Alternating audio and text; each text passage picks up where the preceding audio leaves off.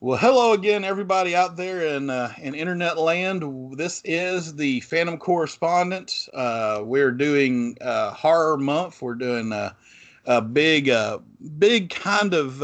If you've been listening to us so far, you know we're doing a lot with this whole Halloween thing that apparently people care about. I don't know. Al, I know you're with me right here, Red Lanyard. I know you're kind of a Halloween guy. This is kind of your thing, and we're doing these podcasts to discuss horror movies, Halloween stuff, and we have somehow made it through two podcasts, and we're now doing our first actual slasher movie. That's kind of amazing, isn't it? It, it's incredible. I mean, it really just goes to show just like how much variety there is in the genre. I mean, yeah, you can talk about all kinds of things, but one that probably has the most horror tropes and stereotypes, and probably the most schlock out of all the categories and subcategories of horror or slashers. But they also have some of the most rich history and most significance in pop culture as well. So I'm very excited for today. So yeah, we're gonna talk about Friday the 13th. We're gonna get into the original Friday the 13th, the first one, the 1980, I think. Is that right? Yep, 1980. 1980. The original Friday the 13th. We're going to talk about that. We're going to talk about a lot of things like, uh, misogyny and fetishism and Kevin Bacon. And So we've Kevin got some Bacon. stuff to talk about there. But before I get into that, before we get into all that, okay, let's talk. You gave me a little bit, but the Stalker franchise, I would say, probably has been the dominant horror movie genre. I mean, like subgenre of my lifetime. Would you agree with that? Yeah, yeah, I'd probably agree with it. When it comes to horror, you can usually go through the last. Um, I was gonna say few decades, but honestly, you could go back as far as the last century of history at this point, and kind of see various subjects or subgenres, if you will, of horror kind of rise and fall. And like the slasher films were really big and really dominant for a very long time. There towards the beginning of the 2000s and into the 2010s, they kind of fell off a bit and kind of yielded to more supernatural type of horror. But yeah, I mean, slashers have been huge. Ask almost anybody on the street, and they can probably rattle off the names of the big antagonists of the genre. Well, yeah. When I was, you know, um, so in Owensboro, Kentucky, where I am currently located, we used to have this place called Waxworks. I don't know, Al, if you, I don't know if you even know what I'm talking about with Waxworks. It was over there by where Kroger is on Frederica. Is a big building, and it's called Waxworks generally because they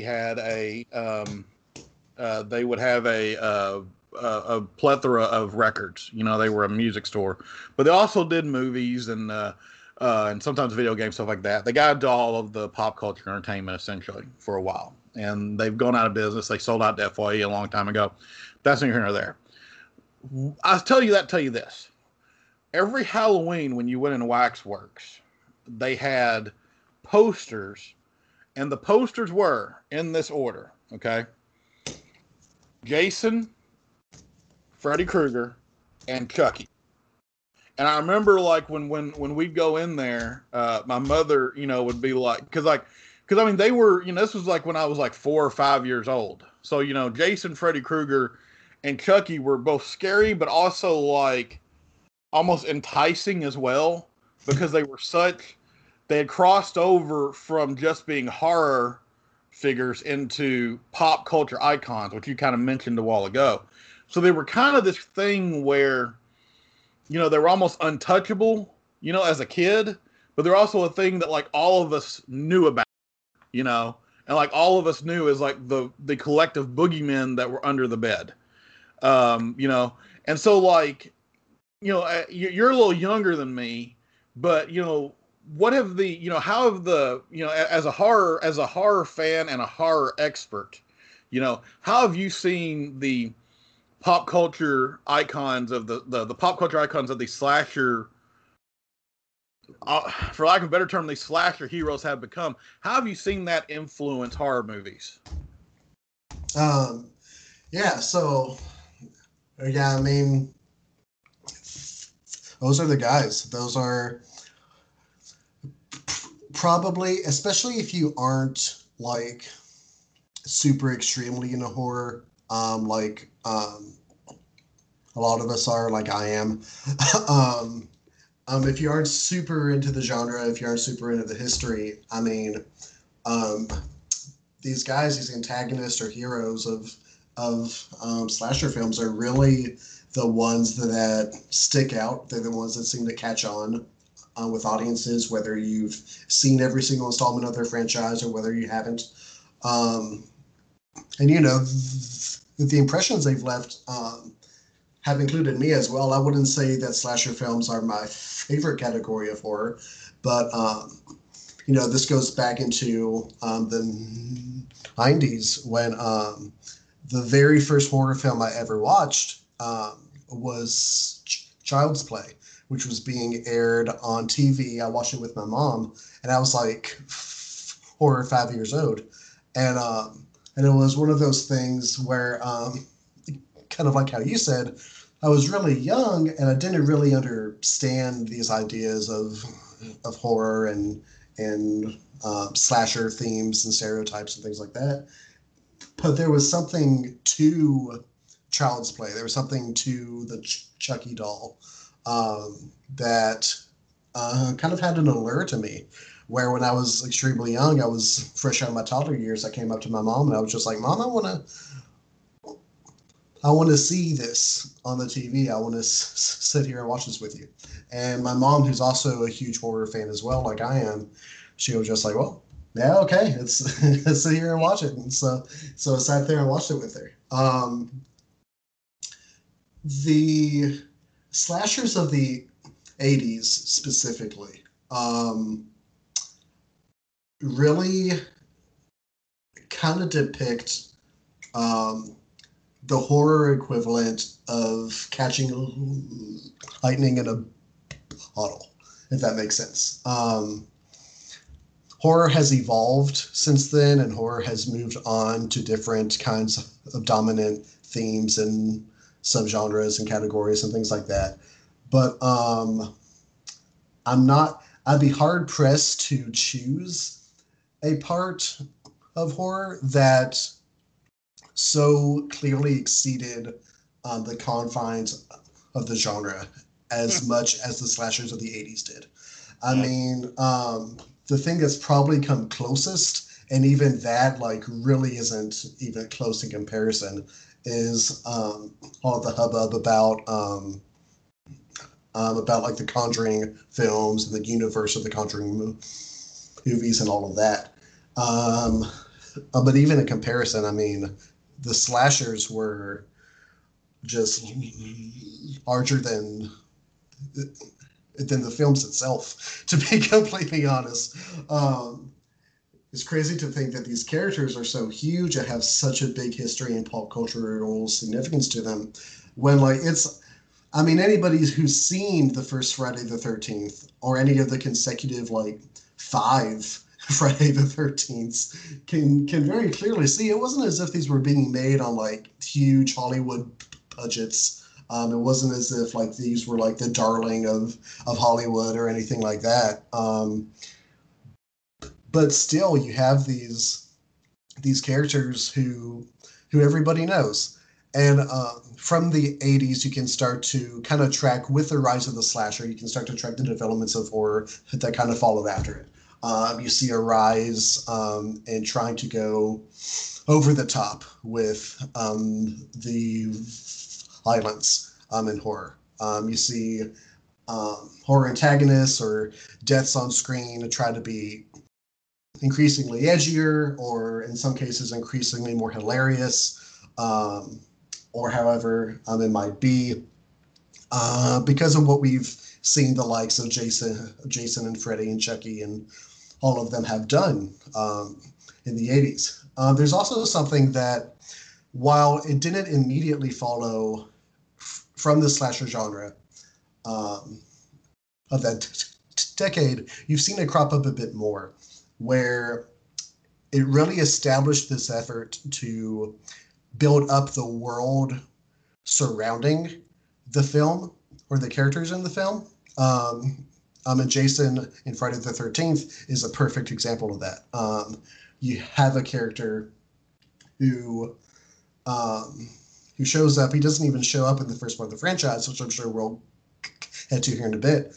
But you have this character that really, a few films into his series, really started to get a world of his own built up, and like almost like a modern mythology kind of was created around these characters.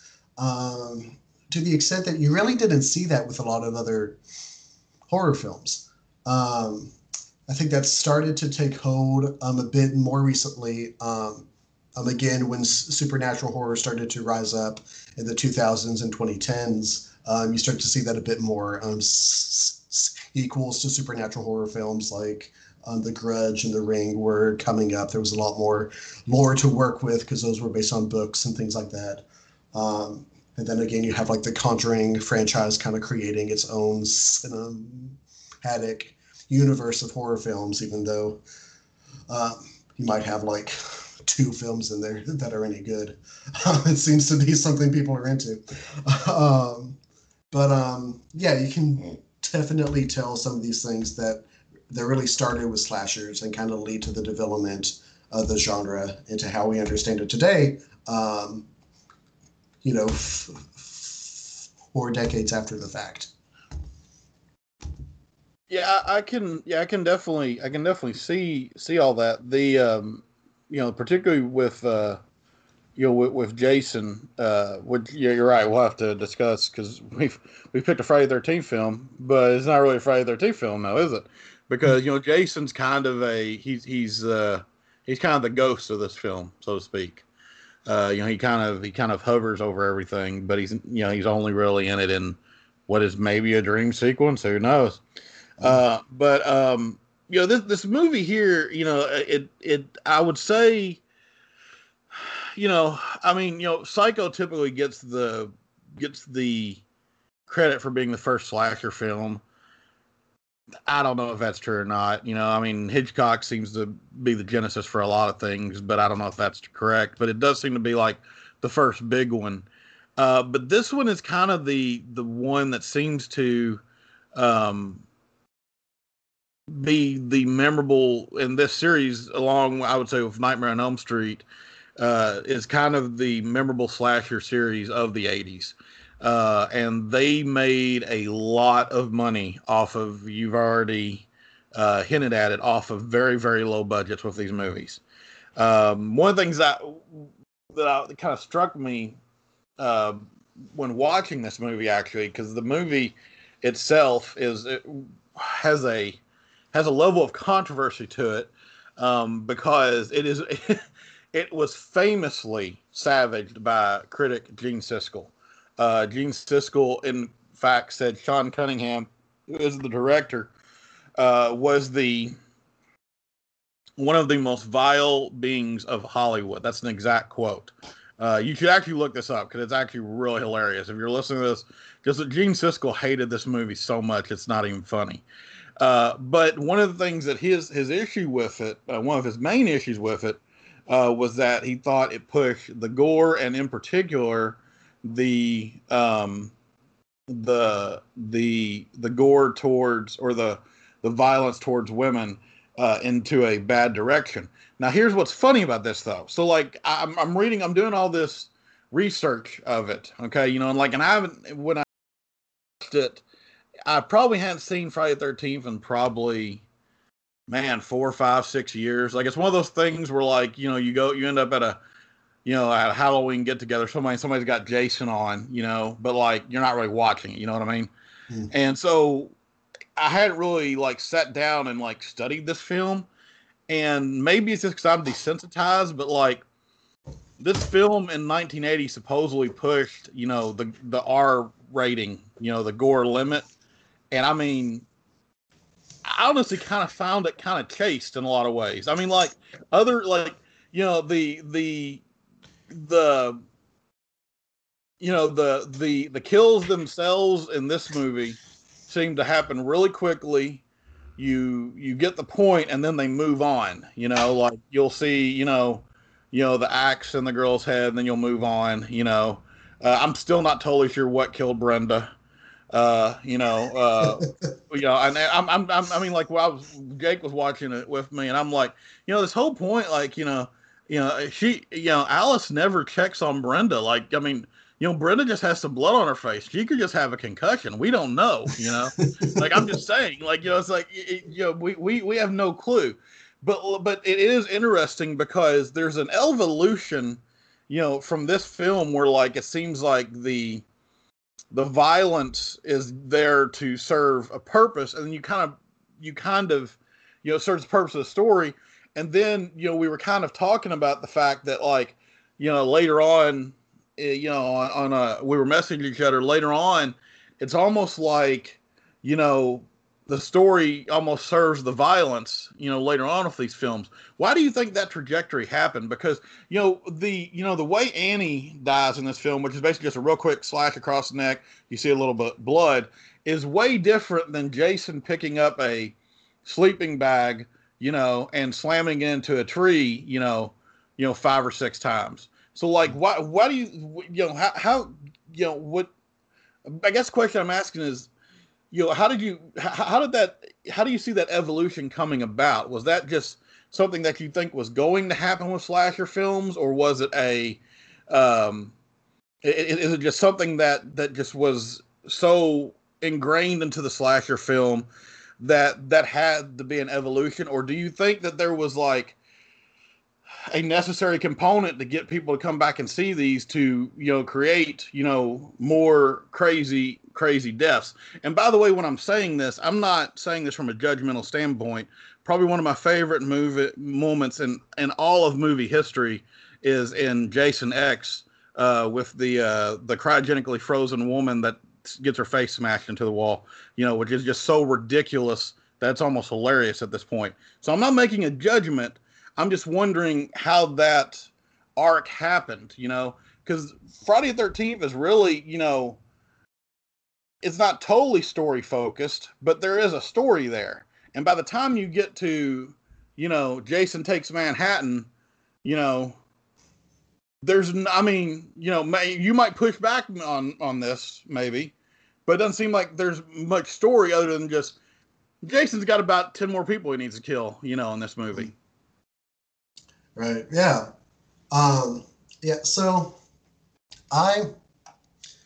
man, I'm going to espouse a couple of very unpopular opinions in the horror community, whenever and these ideas have always come up whenever I talk about or even think about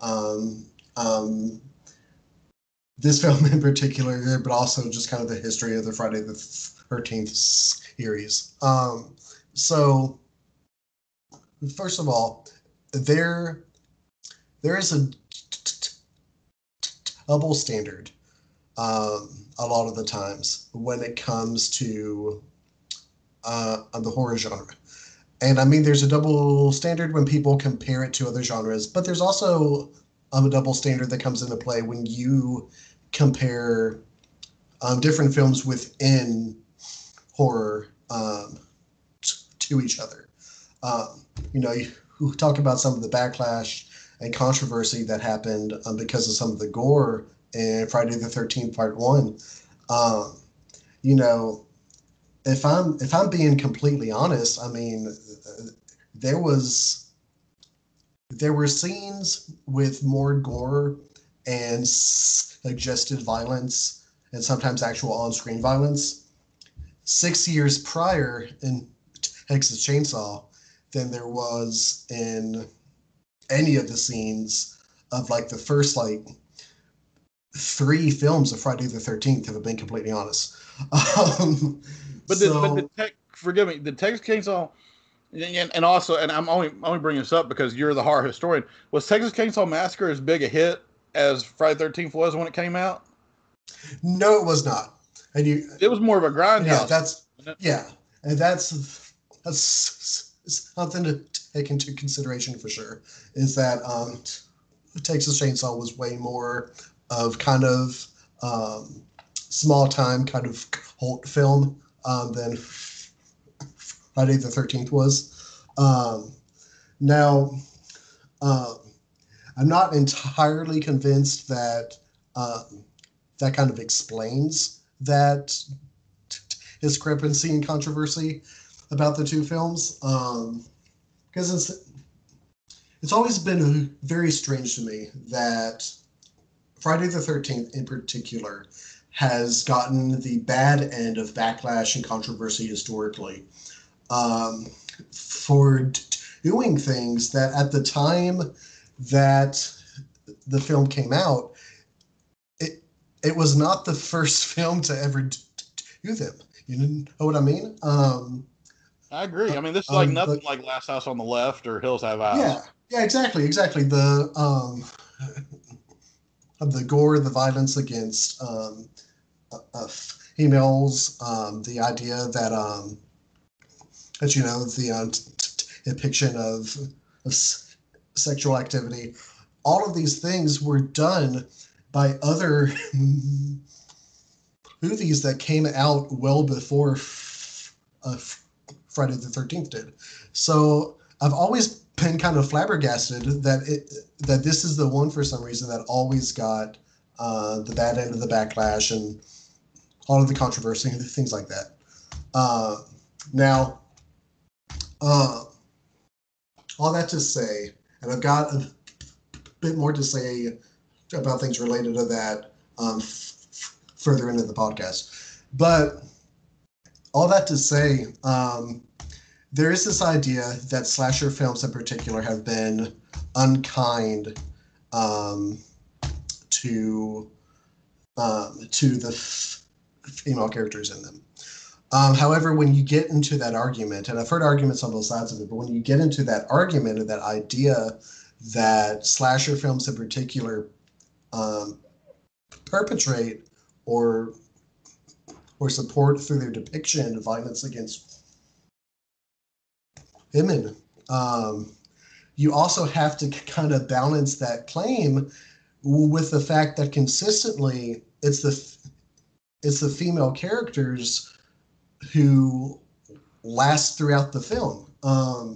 It usually ends up being the survivor girl trope of a slasher protagonist who makes it to the end, who fights off the killer, and things like that. Now, in the case of Friday the 13th, there's a lot of cases where the survivor girl from one film gets killed in the subsequent film. But whenever that conversation comes up of, the director of slasher films have this weird psychosis that perpetuates this idea of violence against their protagonists, you always have to kind of balance that with the idea, yeah, well, okay, but then why is the trope of a survivor girl a thing? Why is that something that has lasted through the decades of horror? Why is it always a female protagonist who gets out at the end of the film? You know what I mean? So it's always, I don't know, both of those ideas have always been very interesting to me, because when you talk about them, you always have to consider the other side of things, of the fact that a lot of times, especially with Friday the 13th, it's in no way, shape, or form the first film to handle those kinds of scenes or those kinds of ideas. And two, the idea that female protagonists are treated badly or hated in the slasher films is directly contradicted by a lot of the content within the movie itself. So yeah, it's an interesting discussion to say the least. I bet no one listening to this thought they were going to get the feminist reading of Friday the 13th. So I'm pretty excited for where this podcast is going. But I don't disagree with you. I'm not totally in agreement with you. And here's why. Okay. So Eli Roth does this movie called Hostel. Okay. Mm-hmm. And the premise of the first Hostel is three idiot guys end up and they basically end up accidentally because they're stupid end up part of a pay for, like, almost like you pay to like kill people in any way you want to kill them. Okay, so that movie comes out and it's a minor hit. Like it's one of those movies that was like, some people like wanted to go see it to just kind of, like say they saw it, or like because it was kind of this underground like thing where like it was like taking torture porn to the ultimate level it could be taken. So the second one comes out. So he does a second one, and I'll never forget the tagline for the second one was, in this world, it is so, I can't remember, but he put a dollar amount, but it was like, it was there was a certain dollar amount for an American male, but in this world, for an American girl, it's priceless or whatever. And essentially basically stating, we're going to do the same movie, but this time we're going after girls. And the general concept to me just from, and like, I don't have really any big feelings about Eli Roth one way or the other. Okay. Some people swear by cabin fever, I'm not one of those people, but like the general idea of that tagline was basically to announce to you, if you watch this movie and you were upset that we weren't slaughtering women, well, here's the second one. We're going to slaughter women now. Because that's essentially what happens in the second one, Yeah. And there's no way to not have a reading of that is not at least in some ways misogynistic, or at least some ways playing into, what I would characterize as almost a fetishistic reading of slasher movies, where he's just leaning into it. I'm not, and look, and here's the thing. I'm not, the Friday the 13th movies, I'm with you. I think they get a lot of crap that they don't deserve. They're, like I said, at a certain point, they're literally, they're almost so campy. It's funny. Jason Goes to Hell is like, there's no way to look at that movie and try to make any type of psychological, assessment. There just isn't. Jason X is the same way. But there is a sense, in the slasher genre where, I agree, it's always a final girl, but like, you kill about 7 or 8 girls to get to that final one. And, and there's a sense that, that's an expectation, I'm thinking like, and, even someone like Black Christmas, is that way, Sleepaway Camp is that way. And then the Scream and, the Scream series, is based upon pretty much that. I'm not totally disagreeing with you, but I think there is a portion of this genre that's definitely there, to, how can I put this? To not necessarily be misogynistic, but at the same time, there's a portion of it that just by the very osmosis of what you're watching is misogynistic. Because I think the whole reason it's is I mean, the whole reason this movie Friday 13th is set up the way it is, and the way the story works is that they're telling you that, like, the character that you are supposed to, you know, um, relate to, you know, and the one character you don't want to see have bad things happen to, she's the one that's in the most danger at the end, and you're rooting for her to get away, and that's why the final girl works. It's, best example of that, of course, is Jamie Lee Curtis in Halloween. So, like, I'm not saying, that these movies exist because, like, we all have, underlying needs to see women get slashed to bits, but that does seem to be an aspect, or an aspect of the genre that that people lean into. And and for whatever reason, Friday the 13th gets it more than others, and I really don't know. Particularly in this movie, I don't know why, because once again, this movie is, pretty chaste in a lot of ways. I mean, you've got, other than Kevin Bacon, Kevin Bacon and the other girl are the only, the joke is always, like, don't have sex or you'll die, but, like, I mean, does Brenda die for playing strip Monopoly? I mean, like, is that a thing? Like, I don't know. Like, it's the reading of this movie is some kind of judgment, on sexuality or whatever. I think is kind of off. But I do want to lead into that real quick, and then we will talk about the movie.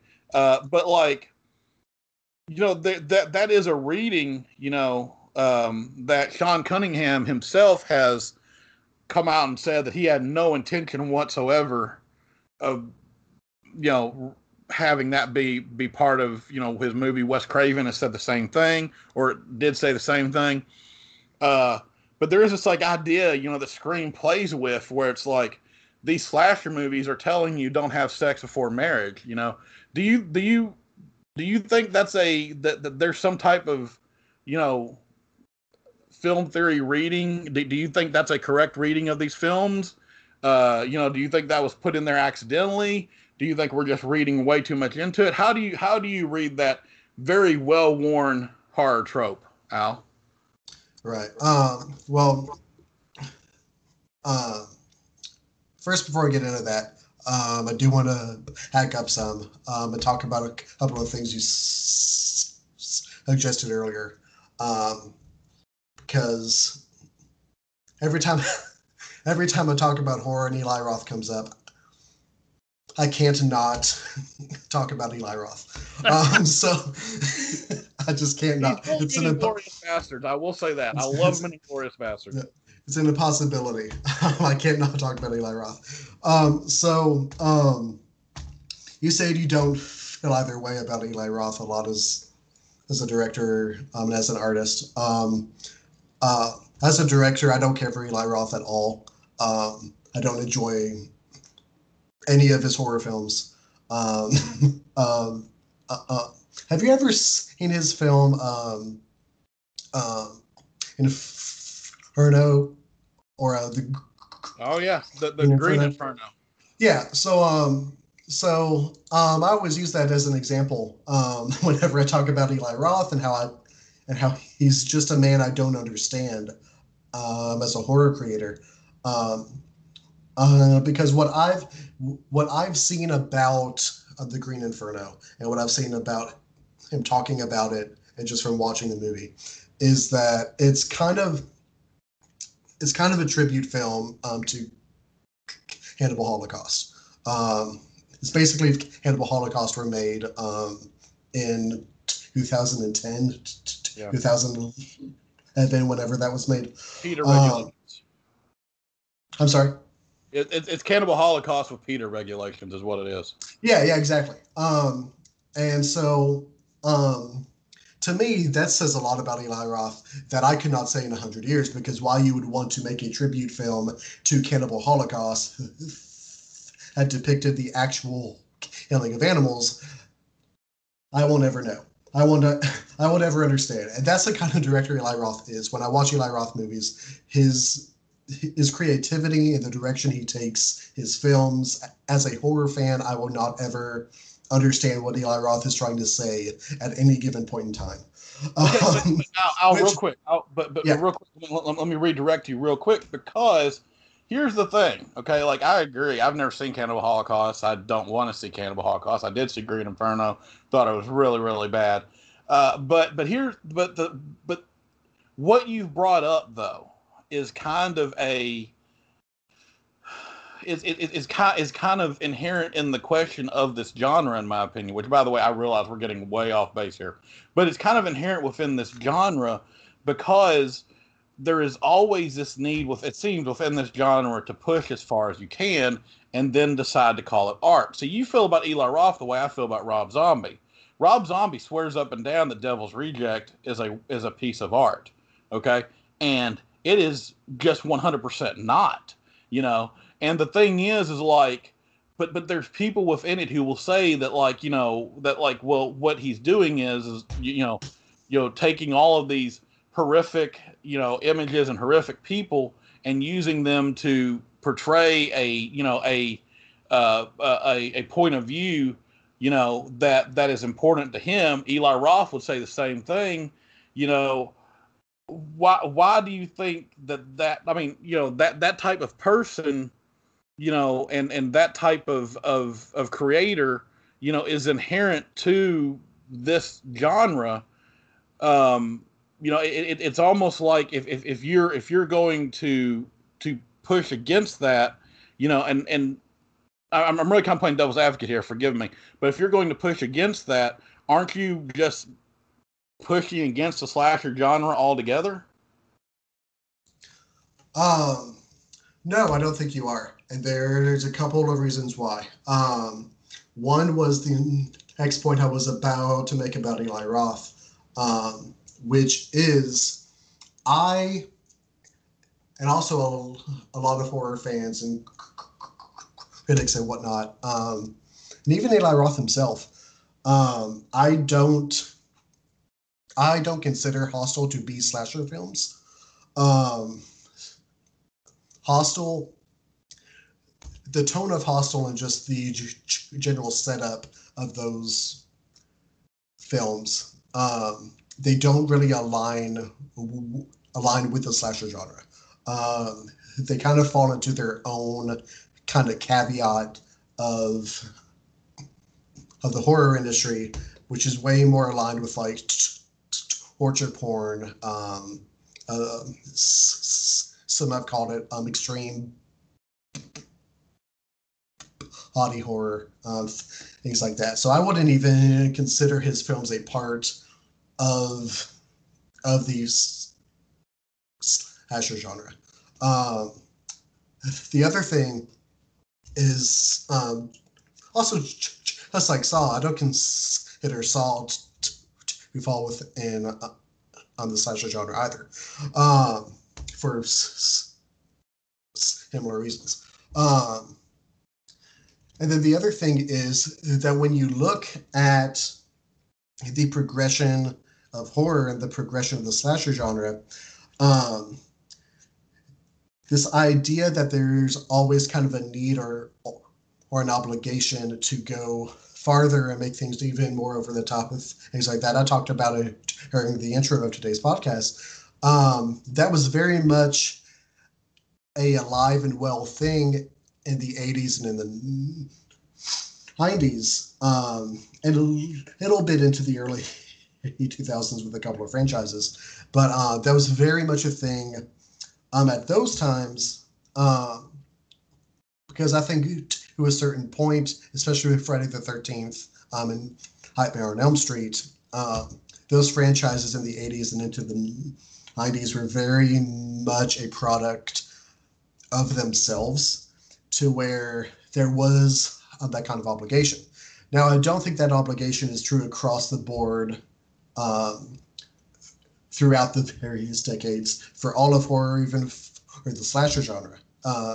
You take Scream, for example, and Scream is really a deconstruction of the slasher genre itself. you look at the various Scream films, and you really don't see that kind of escalation at all.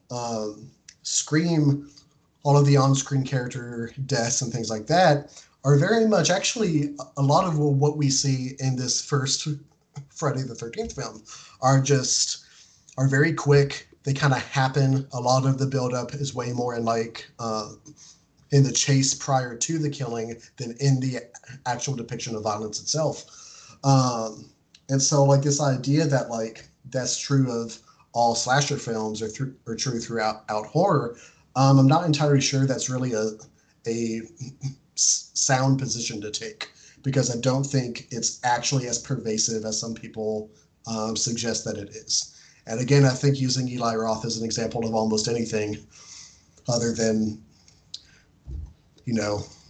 bad films is kind of it's kind of a mistake in and of itself as well. But yeah. Anyway, all that to say, I forget what your original transitional question was. So you're fine. You can respond and remind me of it. Yeah. Well, I was asking, about how, and you kind of answered, because we were talking about, the escalation of violence in slasher films, and if that was just kind of a necessary aspect of them, and yeah, I tend to agree with you on Eli Roth, but I will warn you. I mean, like, just letting you know, he's for whatever reason considered an auteur of the craft. I don't know why, but he is. I know he is. He's not. I mean, I feel the same. I feel the same way about our boy old Rob Zombie. In fact, I think when I told you when you were picking the movies that we're going to do at the end, that they're voting on, I said as long as there's no Rob Zombie movies on there, because I just let's talk about Friday the 13th. Let's actually get into. Let's actually talk about the movie. It's so hard. Let's talk about the actual movie. Yeah, that happens all the time. This is one of those films, just because of when it happened and where it falls and the continuum and the kind of things it spawned. It's really hard to talk about just it without talking about a bunch of other stuff. Yeah, let's talk about the actual movie, though. Yeah, well, I mean, it is kind of a seminal moment, in the horror genre, because it is that moment where, because I think, in all honesty, we said Chainsaw Massacre is a grindhouse movie. This one, it's a grindhouse movie. It really is. That for whatever reason crossed over. So what works about this film, Al? Let's start there. Why is this film? Why has this film stood the test of time so well? Ooh, yeah. Well, let me ask you this question. You you like this film, right? I do. I like this one. Okay, all right. Just wanted to be real. It dawned on me that I was like, I don't remember it, because I knew you liked Shining, I knew you liked Witch. I don't know what your opinion on Vertigo is, but I don't think we've ever discussed this film. So good. Okay, so it's good to ask you, since you like the film, why does this film work? So yes, why does this film work, Al? Why has it stood the test of time? Yeah, sure. So I think a lot of the reason why it stood the test of time and why it is considered such a classic is honestly a couple of reasons. One is that Friday the 13th is really good at what it tries to do, and that's not true for a lot of horror films. There's a lot of horror films that don't really know what they're trying to do, or they know what they're trying to do and they don't do a very good job of it. Friday the 13th does a really good job of doing what it sets out to do, and that is to invoke fear through this idea that these people at the camp, a majority of them very young people in their late teens, early 20s, what have you, invoke fear through seeing these people get hunted, essentially, and then seeing Alice, the final girl of the film, gradually realize that they're being hunted, and see her experience the dread that that kind of experience would have on a human being, right? This idea that you're being pursued, that you're being hunted, that there's a very real force out to try to end your life. The movie does a really good job of getting that across. It doesn't try to get extremely fancy. It doesn't try to get like extremely cerebral or psychological. There are definitely psychological themes in it, but those things don't ever get in the way of the fact that they are trying to induce fear through seeing people get hunted and realize that they're being hunted. So that's one reason. The second reason why I think it's lasted so long and has stood the test of time, as you have eloquently put, is that, and I got to see this happen in real time this month because my wife and I are watching all of the Friday the 13th films, and she had not ever seen any of them. And so I got to see her kind of witness this for the first time, is seeing the fact that that it actually isn't your typical idea of a slasher antagonist. That is actually Jason's mom, and that she's so effective at it because she's thinking about how she's doing these things. She's very calculative in how she goes on this hunt for other people who in her mind are the reason why she lost her son. I think those two things really work together well to make this film really stand out, both in horror history and also specifically within the slasher genre, is that it's able to do what it tries to do so well, and that while doing that, it's still able to subvert your expectations a bit and still leave room for some other things to happen, some other groundwork to be laid for the future of the franchise. Well, yeah, I do. When I first saw the film, Al, way back, this was back in the day, probably when I was 13 or 14. This is maybe embarrassing to admit. I don't know, but I remember watching the movie, going, "When's Jason going to show up?" Because I think I'd seen maybe 2 or 3 or 4 before I saw this one. And so I just kind of watch it, wondering when's Jason going to show up. And there's almost a little mystery to it, like who is actually doing this. And you hear instances of, the 2 kids that died in 58. Enos talks about, 2 kids that died in 58, talks about the drowning, and stuff like that. And it turning out to be Pamela Voorhees, I remember thinking that was kind of an interesting twist, and that leads to my next question, because Brenda, however she dies, she's 100. She's about, I don't like to guess a woman's weight, but she's probably about 100 pounds, 100 to 120 pounds. And she gets chunked through a window at one point. Bill is hung upside down with a knife in his chest from a tree. Kevin Bacon's character, which I know he's got a name, but it will always be Kevin Bacon. Sure, Kevin Bacon has an arrow stuck through a mattress, through his back, and then out the other end of him. So one of the questions I do want to ask you, Al, is do they ever explain, maybe in some deleted scene, like you would know better than I do, what kind of human growth hormone Pamela Voorhees is on in this movie? Right.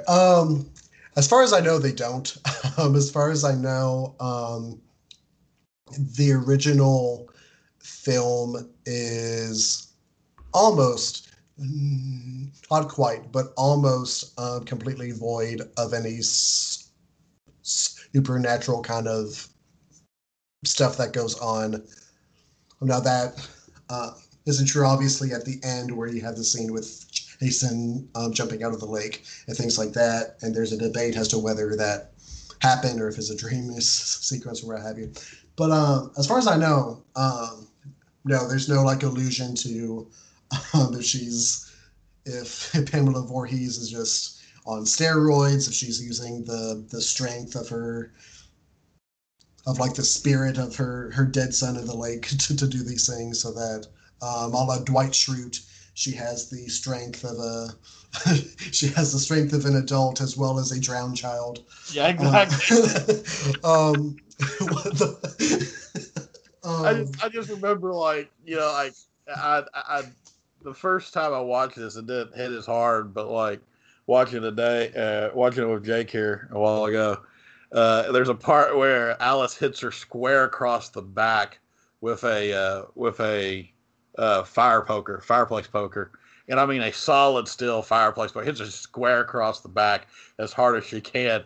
I'm like, that should like. I mean, that should keep you down for a bit. I mean, she's a 60-year-old woman. Like, it should, keep you down for a while, and she just trucks on. I do wonder, the only reason I bring it up, I promise I'm not just being pedantic for the, just for the sake of it. But I do wonder if was there, because, Jason himself is, super strong, like nigh unkillable, Sure. Was there some kind of allusion to maybe, the reason Jason is so strong is because, Pamela Voorhees was basically impossible to kill because, she takes a beating. She takes, she takes a frying pan to the head, a poker to the back. She's hit with the oar from the boat. Even when she gets her head cut off, she manages to clench and unclench her fists a couple times, which I guess, I know that to also quote, the Office, you're thinking of a chicken, as Creed goes, well, what did I say? But I'm just saying, she does seem to be, supernaturally strong in this film to pull off what they ask her to do. Yeah. No, it's true. The explanation I've seen, it's not confirmed or anything, but the explanation I've seen just kind of thrown around like internet forums and stuff and what have you, is that her mind is so set on getting revenge, and the adrenaline is so constantly pumping through her body that it's allowing her to do these very much superhuman feats of strength and endurance. Now I don't know how so true that is. I don't think that was kind of like the woman lifting a car when her baby's trapped under it or something. Kind of only like a weird inverse version of that. Yeah, I can yeah, see exactly. that. I can see that. Like that's not a, here's that's not a bad explanation. Compared to a lot of horror movie stuff I've seen, that's as good of explanation as any. Bessie Palmer here. It's a really classic role. I was telling, I don't know if you know this or not. And this is apparently from the 30th anniversary documentary. But Bessie Palmer said that when she first got the script, she read it and said, "This is a piece of what," And then she said she thought about it and said, "But I do need a new car." And so that's why she took the role, which I think is hilarious. There you go. Because it's really, Betsy Palmer's actually kind of something of an accomplished actress, but this is her defining role. For sure. And I think they got lucky because she brings, I'm just saying, 99% of actresses, if they started talking in Jason's voice to themselves, you would look at that and go, this is the funniest thing I've ever seen. Mm-hmm. And the way Betsy Palmer does it, in my opinion, it just fits so perfectly that it just that type of psychosis just comes across the screen, and it's not silly. It just comes across as straight up scary, and I think that's what she brings to it. Talk a little bit more about Betsy Palmer, because she's honestly, at this point, honestly become kind of a slasher icon herself. Yeah, it's true. And I think that is one of the things that really helps set this film apart from a lot of other slashers and a lot of other horror films is that you know, there's this tendency that filmmakers have with a lot of the really big slasher franchises that they kind of try to give their antagonist a bit more backstory, almost try to make them a bit more sympathetic. Um, this is probably the most atrocious example of this. We get to talk about Zombie again. In his remake of Halloween, it was an oddly positive, sympathetic portrayal of Michael, especially as a kid. And it was very strange. But the original Friday the 13th is one that, you know, is as terrifying and as psychotic of a performance that she gives. Etsy Palmer does a really good job of selling the idea that, you know, the fact that her son died, it destroyed her. It changed who she was.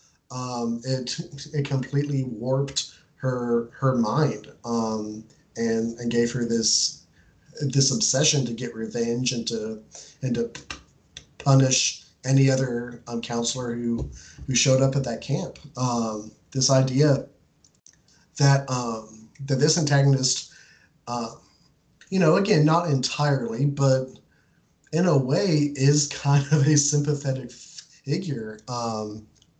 Is really interesting, and it's one of the more impressive things that that Friday the 13th does. You see it a bit more as the franchise goes on. They try to make a bit more of like almost an anti-hero out of Jason himself, but yeah, it's really impressive on what she's able to do, especially just with the fact that she was trying to get a new car out of it.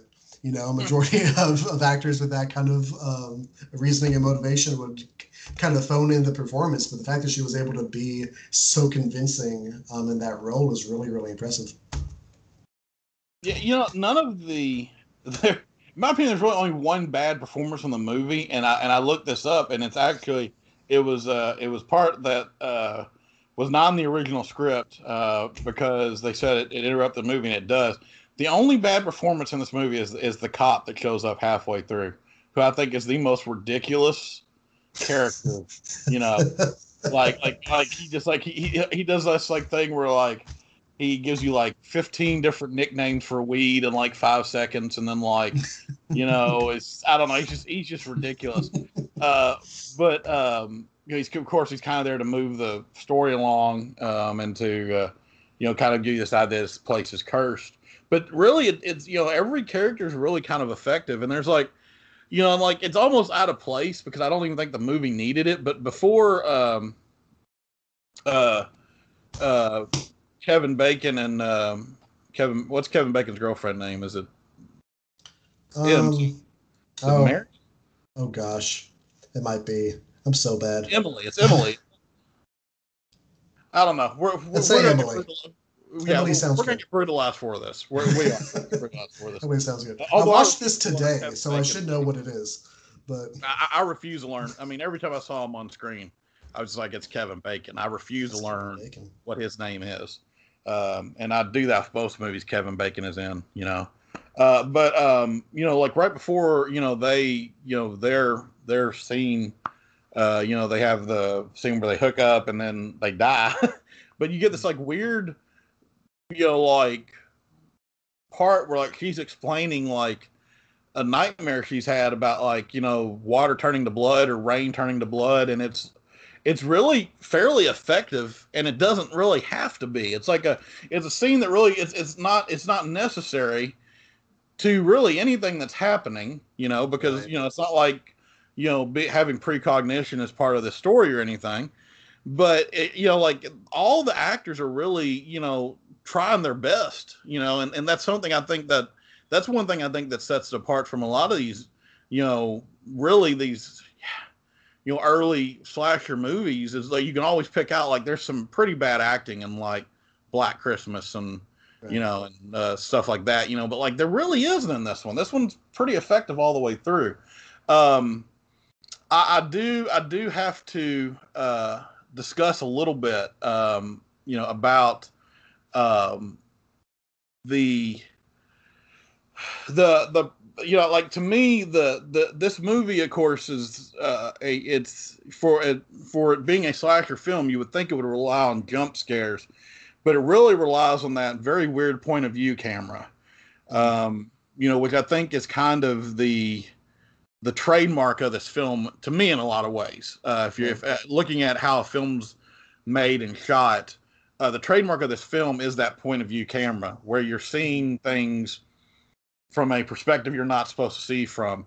And it's really very disconcerting a lot of times.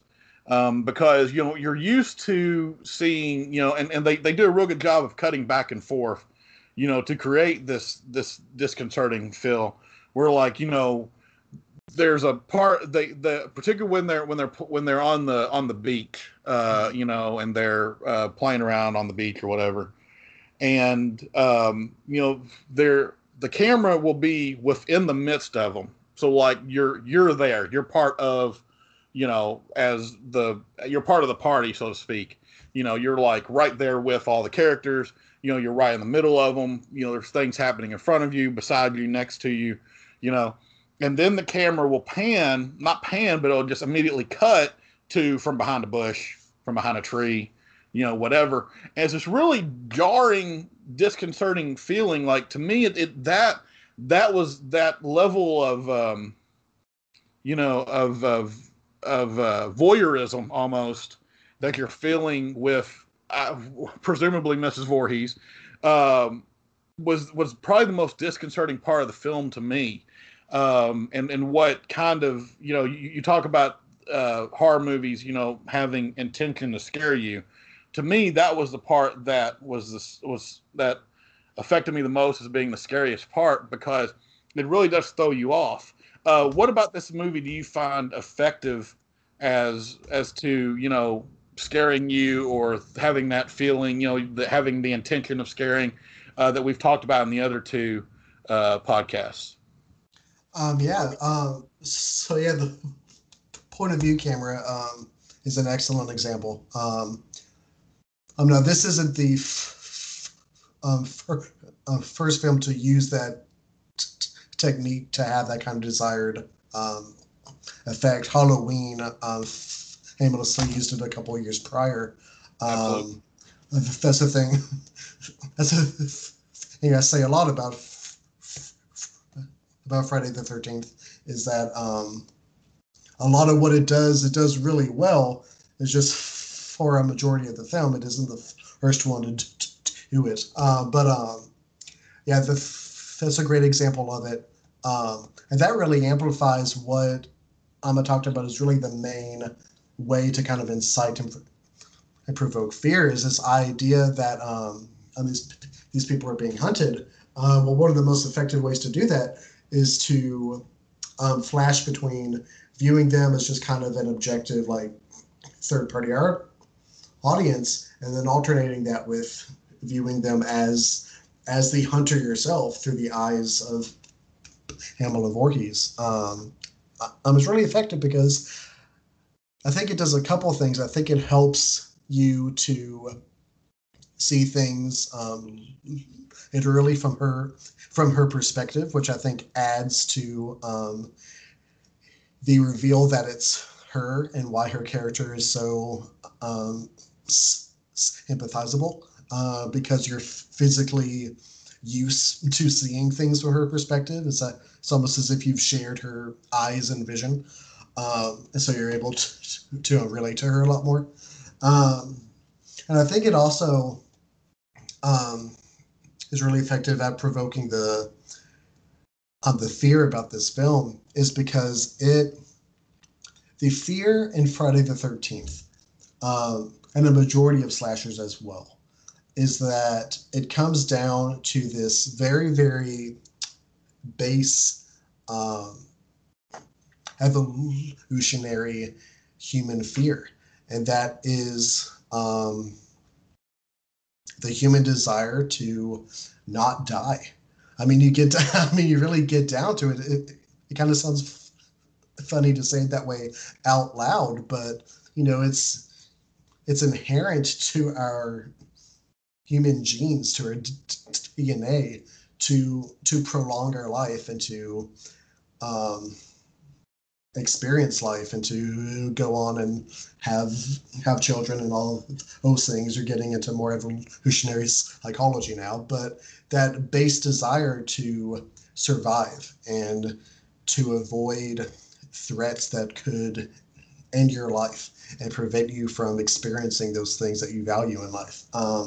That's really the base of the horror in Friday the 13th. And the fact that you see it happen objectively from the audience point of view, but also that you see the build up to that happening, and sometimes the act of killing them itself, you see it from a very much first person point of view as well.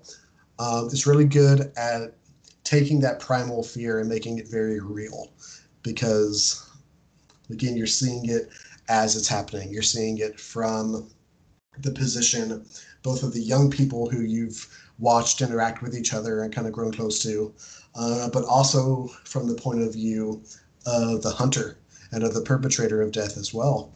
And it really, really does a good job of maximizing that inherent desire we have to avoid threats and to abstain from death as long as we can.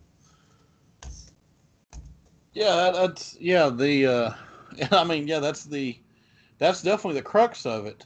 I also think I think the vulnerability is an aspect here, which I think a lot of times when not to belabor a point that we've already belabored, but I think a lot of times when we discuss the idea of well they're always getting killed when they're having sex or making out or whatever, but the reason that's effective is because of the vulnerable state you are in when that happens, and Kevin Bacon's death in this, I think one of the reasons it's and it still is shocking to me is because the there's no way to avoid that, because it comes from it's literally coming from under him when he's laying down. And that kind of death is, I mean, it's the ultimate vulnerability. You're laying down basically half asleep, and something gets you. It's the main reason why the Nightmare on Elm Street movies work so well, is because you're most vulnerable when you're asleep.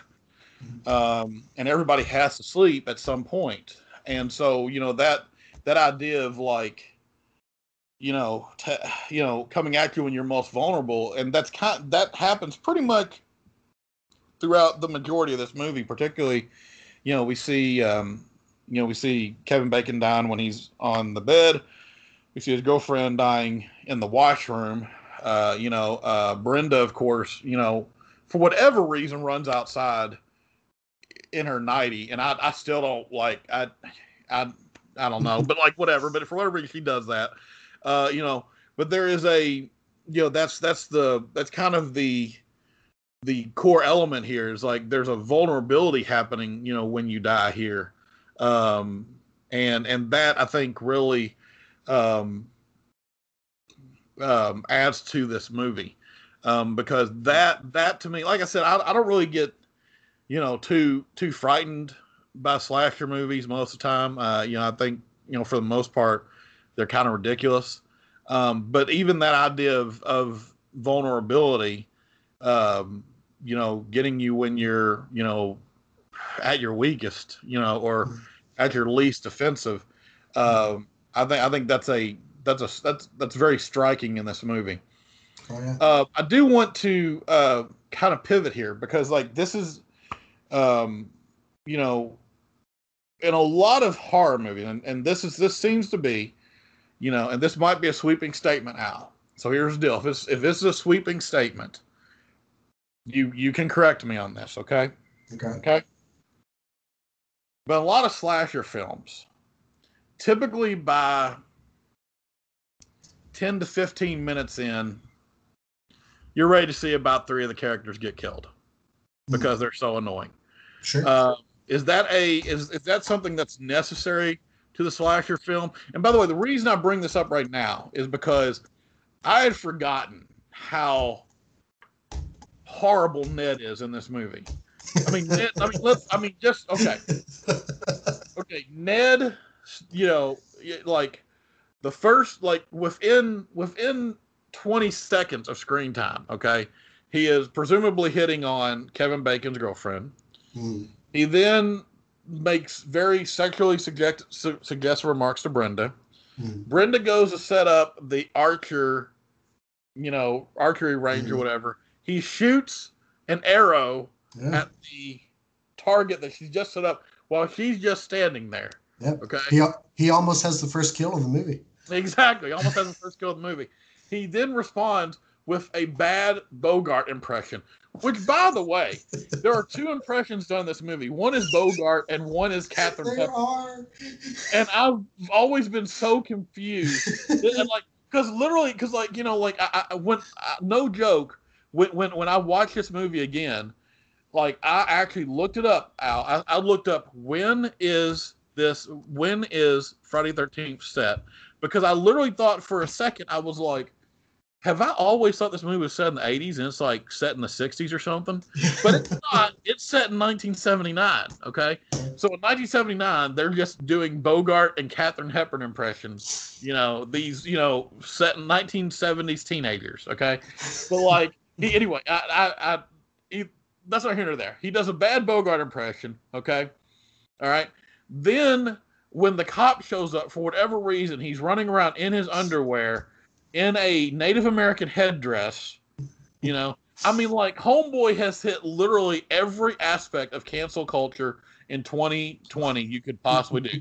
From Me Too to racially insensitive to downright dangerous with weapons, every single one of them. I have never, I was ready, as I'm watching this, I'm like, I remember he's the first to die, and I know why they did it, because they couldn't have him around much longer, because it would, and he's the first to go down, So, is it essential to the genre? Because I do think that's always been my problem with the Saw films, is that the Saw films are these morality plays, but the main issue is, it's really hard for me to get behind any of the people in the Saw films.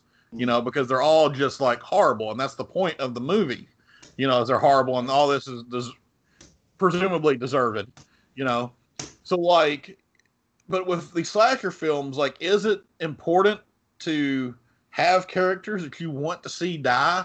Is that a thing that's necessary?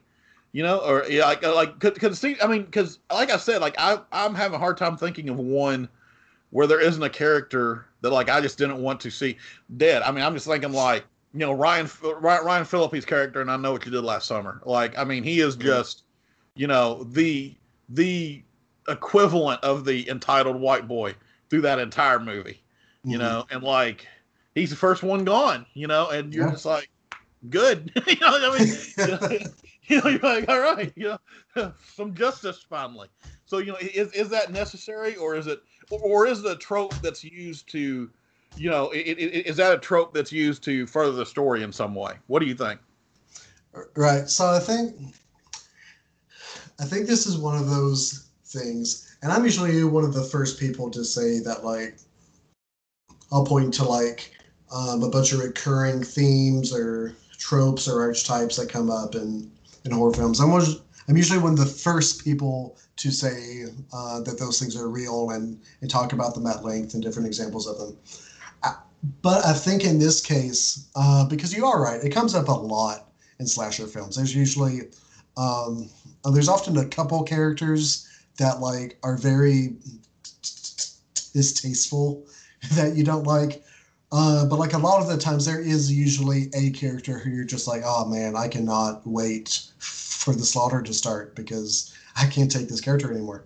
But I think that almost kind of falls into an area of of trying to have some realism in the film almost. Because I agree with you entirely about Ned. Ned is one of the most irritating human beings in all of fiction. I agree with you.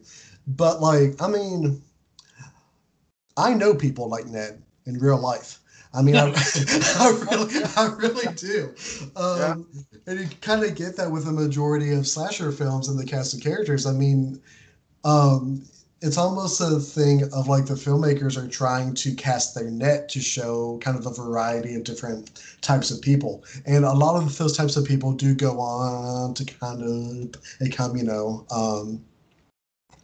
archetypes of characters, kind of examined in like um, in other films. You look at Cabin in the Woods. There's a character in Cabin in the Woods who, like, in the environment and the world building of that film, they are like the stoner character. They're like, I forget what they're called within the context of the movie, but like they're they're that Fool. character. The fool. Thank you. Yeah, they're that character. They fit the archetype. I think that kind of stereotype or occurring occurrence in horror movies, though, as real and as solidified of it now, I think when you go back this far with Friday the 13th in 1980, I think it's way more innocent in that they're really just trying to make characters who are realistic. And, like, I'll be honest, man, I don't think I've ever had a friend or had a person I knew who's quite like Evan Bacon in that film, but I have definitely had people in my life who are like Ned in Friday the 13th. Friday the 13th. So I almost think it's kind of like that.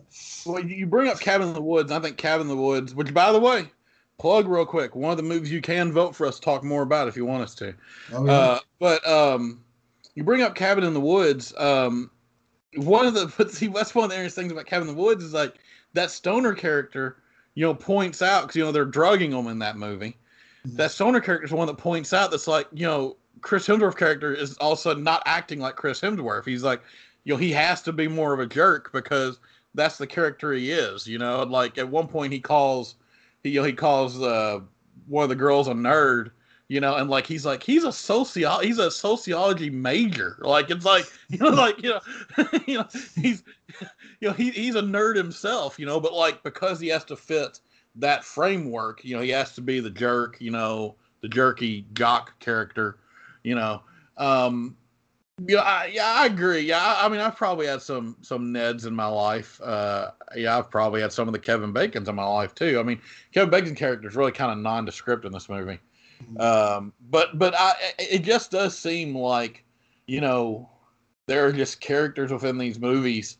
You're just waiting for them to, finally get it. Finally, just almost if there's like some type of to go off Cabin in the Woods, almost like there's some type of divine justice, to horrible people, getting killed in these movies.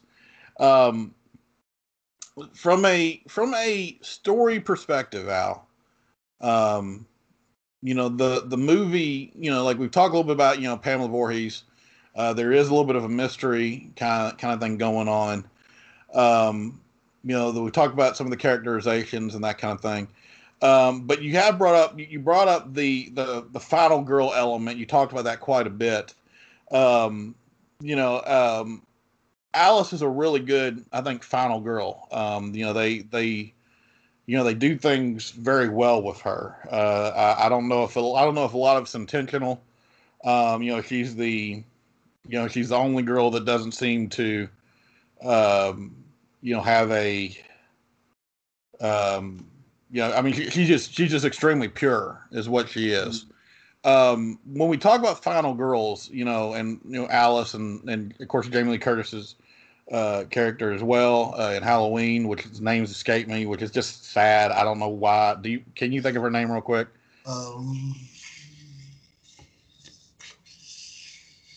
Laurie. Yeah, Laurie. Yeah. We talk about that. What makes a good final girl character? Like what classifies that? Because Alice is, right. Again, she's not the first one, but she's almost kind of a seminal one, so to speak. Sure. What makes a good final girl character, and how was Alice influential on those? Yeah, that's a that's a great question. It really gets to to the heart of the slasher franchise. Um, so I think it's a few things. Final girls or survival girls are um, they're not all cut from the same cloth, if you will, um, and and I think that's a good thing as well, um, because I think just like real people in everyday life, you can have various strengths and various personality traits, and those can help you and service you in various ways in real life, as it can if you're being hunted and stalked by a hero killer. Um, so, um, Alice in Friday the 13th is she's probably the final girl that in almost all of slasher films, she probably isn't the best example. She probably isn't like the toughest example or the smartest example. She's smart and she's talented and she's tough and all of those things, but she isn't really a superlative in any of them.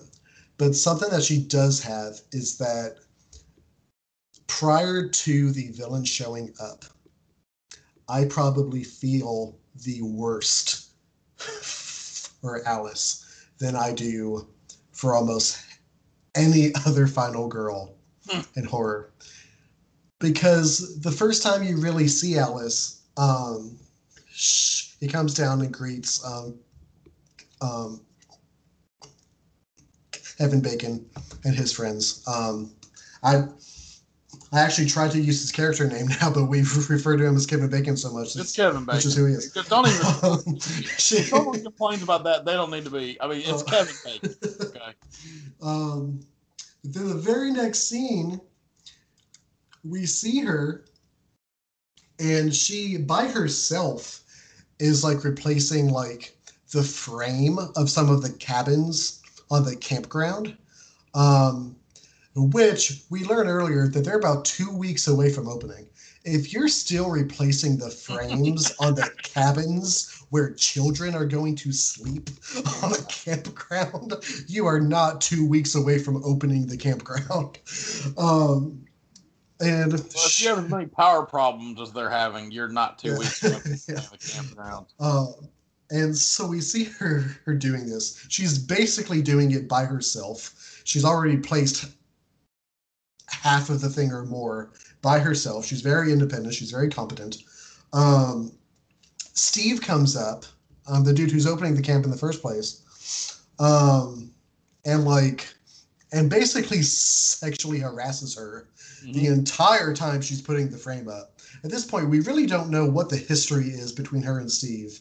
It's implied that obviously they've spent time together because she's been here helping him, but we really don't know anything about their dynamic whatsoever at this point. He's basically sexually harassing her the entire time.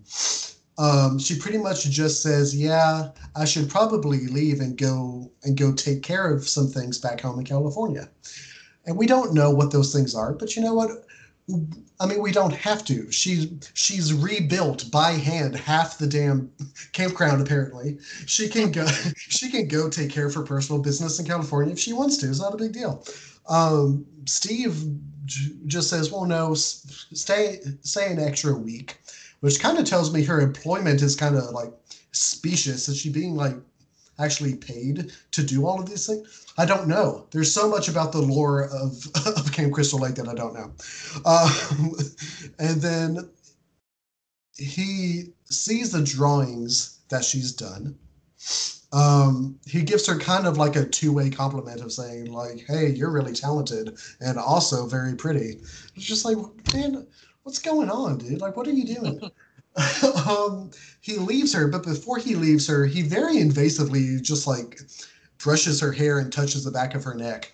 Um, she's surrounded by idiots the entire time at the campground. She has to deal with Ned. Like, I feel so bad for Alice throughout the movie before Pamela Voorhees even shows up. I'm just like like this this poor girl just can't get away from creeps this entire time. She obviously has very pressing business in California that she can't get to because this guy may or may not pay her for rebuilding the campsite. Like, it's ridiculous. But as far as um as far as the archetype goes though of like a final girl, I actually point to an example of one that's always really stuck out to me in a lot of slashers. And that is Nancy Thompson in Nightmare on Elm Street. Um, and that is because, Josh, have you watched the original Nightmare on Elm Street in a while? It's probably been about a year or two. I gotcha. So, so the reason why I'm always impressed by Nancy Thompson in Nightmare on Elm Street as a final girl is that she like she figures out what's going on. She's not one of those people in horror films who just live in a perpetual like state of denial of what's happening. She's just like, okay, this is happening. This dude is able to kill people in dreams. Let's go. I'm ready. And the way she goes about it, solving the problems of her neighborhood, is she sets like traps throughout her house. She like has like an advanced degree in physics and is able to like to set up all these like physical traps and chemical traps to like to like catch this like ethereal person and stuff. And she really goes out of her way. She like booby traps her entire house. She does great. And she's a really good example of a final girl. A final girl, because there are things inherent to her that one allow her to survive and act as a foil to the antagonist of her film, right? And we see that a lot. I think she's the most clear example of it.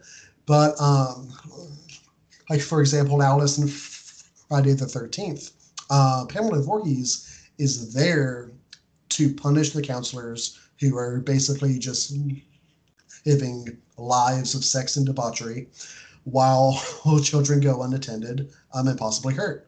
Um, throughout the film, though, we see that Alice is very attentive to the campground. She repairs the cabins by hand by herself, apparently. Um, she is there to get the other counselors to round them up, to get them back on task and things like that.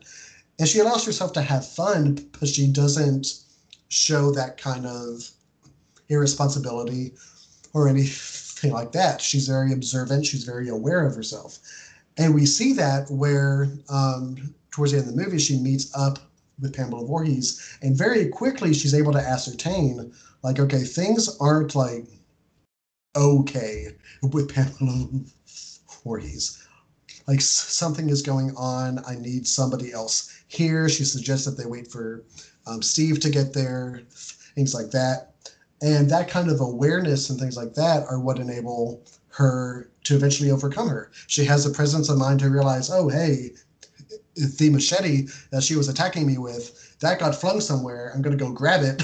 And that's what allows her to survive. Now, I think Alice does get a little bit, it kind of it's the Shaft in part 2 because Jason comes back and seeks her out and kills her or whatever, and it's very unceremonious, if you will. But uh, it's those kinds of things that really decide if a final girl is effective, if she's a believable survivor of her story, things like that, is that they usually have something inherent to them that give them an edge, and there's something unique in their personality that allow them to continue to fight and continue to persevere, and things like that. If y'all are really interested in this idea of like the survivor girl archetype, there's a film that I recommend to a lot of people. It's a really good examination and almost a parody type of deconstruction of horror films. And that is Behind the Mask, The Rise of Leslie Vernon, where the idea of a final girl is very much studied and analyzed and broken down throughout the film. It's really good. You talked about Alice getting killed unceremoniously in the second one. There's a reason for that. She apparently had a stalker at the end of the first movie, and she was going to quit acting altogether, and she agreed to come back to kind of make a connective tissue between the first and the second one. But there was a lot of talk of her kind of being the Laurie Strode of Friday the 13th, but she quit acting for about 20 years. So there's, I just kind of wanted to put that out there because there was because you had mentioned before, like there's this thing where like you survive one film, get killed the next one, and like she's kind of the start of that, but it wasn't really intentional. It was kind of, they just kind of had to do it, so there are reasons for that. But yeah, I think the final girl is, we see it. It's I don't think that's an archetype that's going to go away anytime soon. We kind of see it with, pretty much all. Even in some supernatural horror movies. I don't want to bring up bad memories for you, Al, but like I saw Curse of La Llorona, and there's a final girl situation in that with the mother. She's definitely the final girl in that. And so that that archetype is kind of clear and present even today. And of course, when I was a teen, that archetype was kind of the was almost a teen idol. Nev Campbell and Jennifer Love Hewitt, they were a couple of my crushes, and it was because of Scream and I Know What You Did Last Summer. They were definitely portrayed as as the final girls in that movie, but also as kind of like teen heartthrobs, so to speak. Yeah. So I do, I don't envision that going away anytime soon. So Friday the 13th, we've talked about the movie. We talked about its legacy. We've talked about Jason, even though he's not in this one. To kind of end this podcast, kind of bring it back full circle. Slasher films, are they dead? What do you see? It seems like slasher films that have come out recently, are either almost deconstruction slasher films, like I would say, like a movie. Well, you brought up Scream. I'd say a movie like You're Next, which I loved. I thought You're Next was a fantastic movie. Probably my favorite modern horror movie, honestly. But it's definitely a deconstruction of slasher films. So do you think the trope is kind of worn out its welcome, or do you think it's going to come back? And is there a place, for it to come back? Like, or have we gone as far as we can with slasher films, Al? Right. Well, I think that I think that it's inarguably true that the genre is not as popular as it used to be. I don't. I'm not sure if it'll ever be as popular as it was in the 80s and early 90s, where it really just dominated the horror industry. But I think we see a lot, very much from decade to decade, that the different types of horror, as far as popularity and as far as the output of them, um, it really has an ebb and flow to it. In the 80s, it was all about the slashers. That kind of continued into the 90s as well. Then in kind of the 2000s and kind of into the 2010s, you see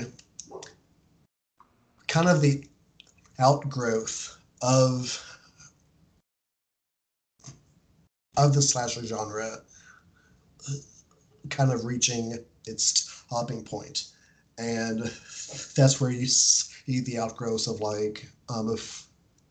of torture type films like Hostel and Saw. That's where they came out of. But really, the dominance in the 2000s and the 2010s, for the most part, were very much in more of like the supernatural areas. You saw a lot more haunted house films. You saw a lot more of various types of possession films and things like that. So horror in general is one of those things that really kind of ebbs and flows as far as what type of horror is popular.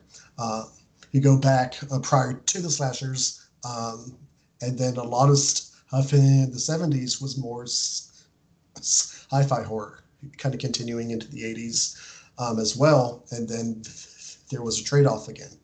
I don't think the genre's gone by any means. I don't think it's dead. Studios tried to recapture that popularity.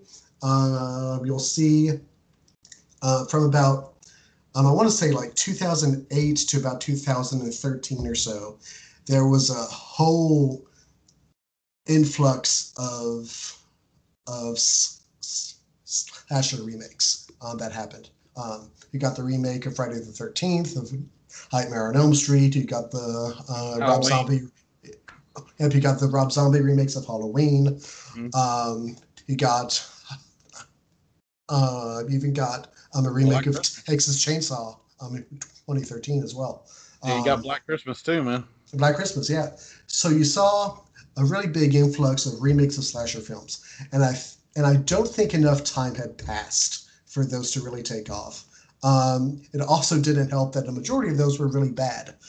But I also think that timing was a factor as well. I don't think enough time had passed. I think on the more supernatural side of horror was still way too popular and dominant at the time.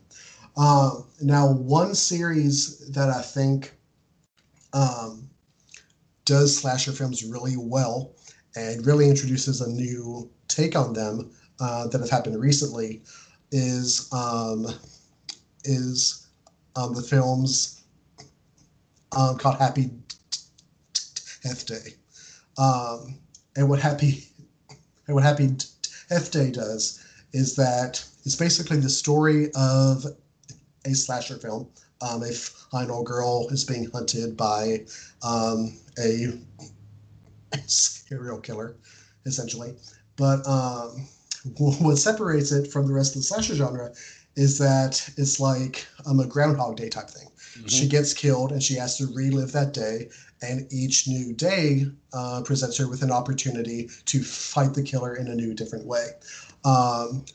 There's been a couple of them already. First one came out in 2017. The second one came out last year, and it's been confirmed that it'll get a third installment as well. But obviously production on it has been slow because the pandemic hit and everything got all delayed and screwed up and stuff. But I think those films are really good examples of the fact that, one, the slasher genre can definitely come back because those films were very successful on their own, especially the first one after the fact. Also, it got a huge following as well after it became a bit more available on streaming services and things like that. And also, too, I think the Happy Death Day films really show the fact that the slasher genre does not have to be the same old thing every time.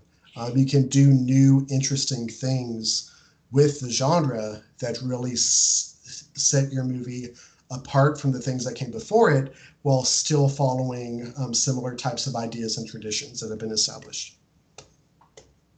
I thought Happy Death Day was genius. I mean, It's I thought great. it was a fantastic movie. And, the remakes, we left out Evil Dead, even though I don't consider Evil Dead a slasher, but it was a remake too. It was part of that group. I think the problem with the remakes is, in my opinion, is that a lot of them lost the heart and soul of those movies. They were all very slick and very, well produced, and and just they looked very Hollywood. And I mean, when you watch Friday the 13th, the first one, the kind of the gritty nature of it works in its favor. And I think a lot of these I think that's an issue with a lot of remakes is they want to take it and put it through a filter and make it into something that it's probably not intended to be. Evil Dead's best example. Evil Dead, I remember when I came out of that movie, I was just really, really upset because it just was not. It just wasn't what the first one was in tone or really in anything. It was just kind of a very mean spirited movie. And I kind of felt that way about the Friday the 13th remake. Was that it was kind of a mean spirited movie in a lot of ways. Because it seemed like that's almost where the genre was going there for a bit, moving into that Eli Roth, Rob Zombie direction. But what I do like about Happy Death Day is like Happy Death Day, it's got jump scares. It's got, it's got a good story. It's got a really likable protagonist. I mean, she's fantastic in it. But it's at its core, it's got a lot of heart and it's just fun. And I think that's where, slasher films, like we were joking about, Pamela Voorhees, having, being on human growth hormone or whatever. But, Friday the 13th, the movie itself, is just a good, scary movie. That's what it is. I mean, and it does that well. And I don't think it really, it doesn't attempt to be anything more than that. It just attempts to be the best at that. And that's what makes it stand out to me. And so, I think, like I said, slasher films are kind of probably my least favorite of the horror subgenres, honestly. But I think this was a very good example of that. So I'll give you the last word on Friday the 13th, man, and slasher films in general. Anything else you want to say? Right. I'm sorry. I apologize. I I pulled up the IMDb page of Happy Death Day because I was curious about the name of the actress who plays the protagonist. It's a Jessica Roth, and she's excellent in it. It caught my eye. The writer for Happy Death Day is Scott Lobdell. Yes, that's Scott Lobdell. No, I knew. Yeah, no, I did not know that. I did not know that at all. That's crazy. Listen, Okay. Scott Lobdell in the '90s was a fantastic comic book writer. He's got it in him. I don't know what he's done to your boy Jason Todd, but he has the ability to write well. For sure. Anyway, I'm sorry. Oh, Jacob, you can probably cut that part out. I refuse. Do not cut that out. I will make it hard to cut that out. Okay. But no. As far as the movie goes, so Friday the 13th is one of those movies that I like to say that throughout its history, it's gotten a little bit of an identity crisis. And I alluded to this a little bit earlier. It does a ton of stuff really well. A majority of that stuff um, had been done earlier by other films. We talked about the camera point of view. We talked about this idea that slashers are there to punish sexual activity. That's also a film theory that originated out of Halloween before it originated out of this one. There's this idea behind Jason having the largest horror franchise when there are two Friday the 13th films where he does not even appear in. We have this iconography about him and the iconic hockey mask, which he doesn't even wear until the third film. It's very much a franchise that has a bit of an identity crisis when it comes to its significance in horror, but it is a part of history. If you are one of those people who you just don't like slasher films at all, I know a lot of people who love horror films, but they just don't like slashers. Then this is probably one that you can skip, if I'm being honest, just because while it is an important part of horror history, if you just aren't into that genre, then you won't be into this. That's just kind of how it is. But if you are into slashers, or if you have kind of an open mind when it comes to horror films, this is definitely one I suggest seeing and checking it out, just to kind of see the cultural significance of it and kind of trace back some of the tropes and themes that are so prevalent now in horror films that really originated during this era of horror, for sure. Yeah, I would agree with you. I think it's I mean, like I said, I don't man, maybe check it out anyway. Like I said, I'm not a big fan of slasher films, and I like this one. I think it's a good one. I think it's does what it's supposed to do really well. Well, Al, I appreciate it, man. As always, I thank you so much for your expertise. Absolutely. I do want to plug real quick because, like I said, we got two more of these we're doing now. We got two more.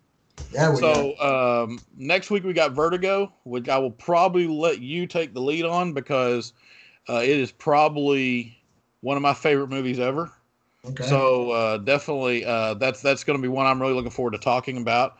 I realize it's not a horror movie per se, although I do think I think it qualifies personally, and me and Al will probably argue about that, but that's okay. But I do want to, after Vertigo, I do want to point out that we have given you listeners the choice for what we're going to watch on our fifth and final podcast, and those choices are Cabin in the Woods, Fourth Kind, Carrie. This is important. It's the original Carrie, not the one where Carrie. Chloe Grace Moretz, who is a very attractive woman, is playing Carrie.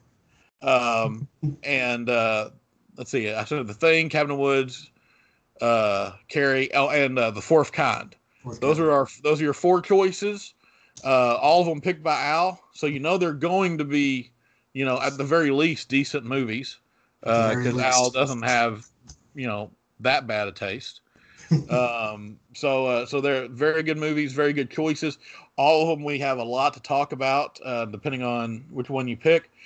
But basically, the way you decide that, go on Patreon and just give us $1. And here's the thing: I know Patreon signs you up for monthly, but here's the thing: we're really just asking for the $1 because we don't have a better way for you to vote. so just go on Patreon. Give us $1. That is the price of. Everybody used to say cup of coffee, but you can't even get a cup of coffee for $1 anymore. That's not true at all. Just $1 so that we can give me and Jake a couple snack cakes. And then you can vote. And let us know if if you like this content. Let us know what you want us to do the next podcast on, and we would really appreciate that. So yeah. Thank you so much for listening to us. Al, once again, thank you for your expertise. And we will be back with you sometime sometime in the next week or so, coming at you again with another podcast, and then we'll have, like I said, one after that, and we're trying to get them all in before Halloween. Before I go, I have to plug this. I've been doing daily articles on the website. And like, you should do what I do, which is basically, I let them pile up and then I read them, really quickly all the way through, because they're these really nice, little 500 to 700 word, packed full of information articles on horror films, horror directors. I know what you're doing this week, but explain what are you doing this week? Yeah, sure. Just put up a really good one today. Yeah, so this week, the last full week of October, I'm doing something very special the last 3 days of the month.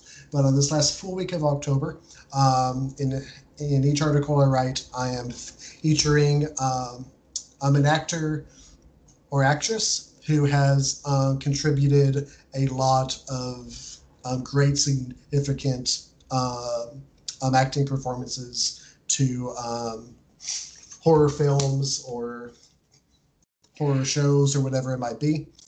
It's kind of my way of highlighting the people behind the stories that we love so much this time of year, and trying to give them the credit that they deserve. I did some weeks on writers, on directors and things like that, but this week is all about the actors and actresses. And today he did a really good one on Sigourney Weaver. Which, of course, I mean, today was Sigourney Weaver, right? I'm not mixing up my days, yep, right? That's true. Okay, that's true. Good. All right. All the days run together, Al. They all That's run true. together. They all run together. But yeah, definitely get on the website, check those out, check out our Patreon, vote for the next movie you want to hear about. And as always, guys, we always like to close letting you know fandom is for everyone. There is a fandom for everyone, and this is just our way of talking about the fandoms we like but we do want to encourage once again the idea that no matter who you are, there is a fandom for you. And so, as always, we want to say good night wherever you're at, good morning, good evening, good afternoon, wherever you find yourself when you listen to this podcast. We just hope you're in a good place. Thank you for listening.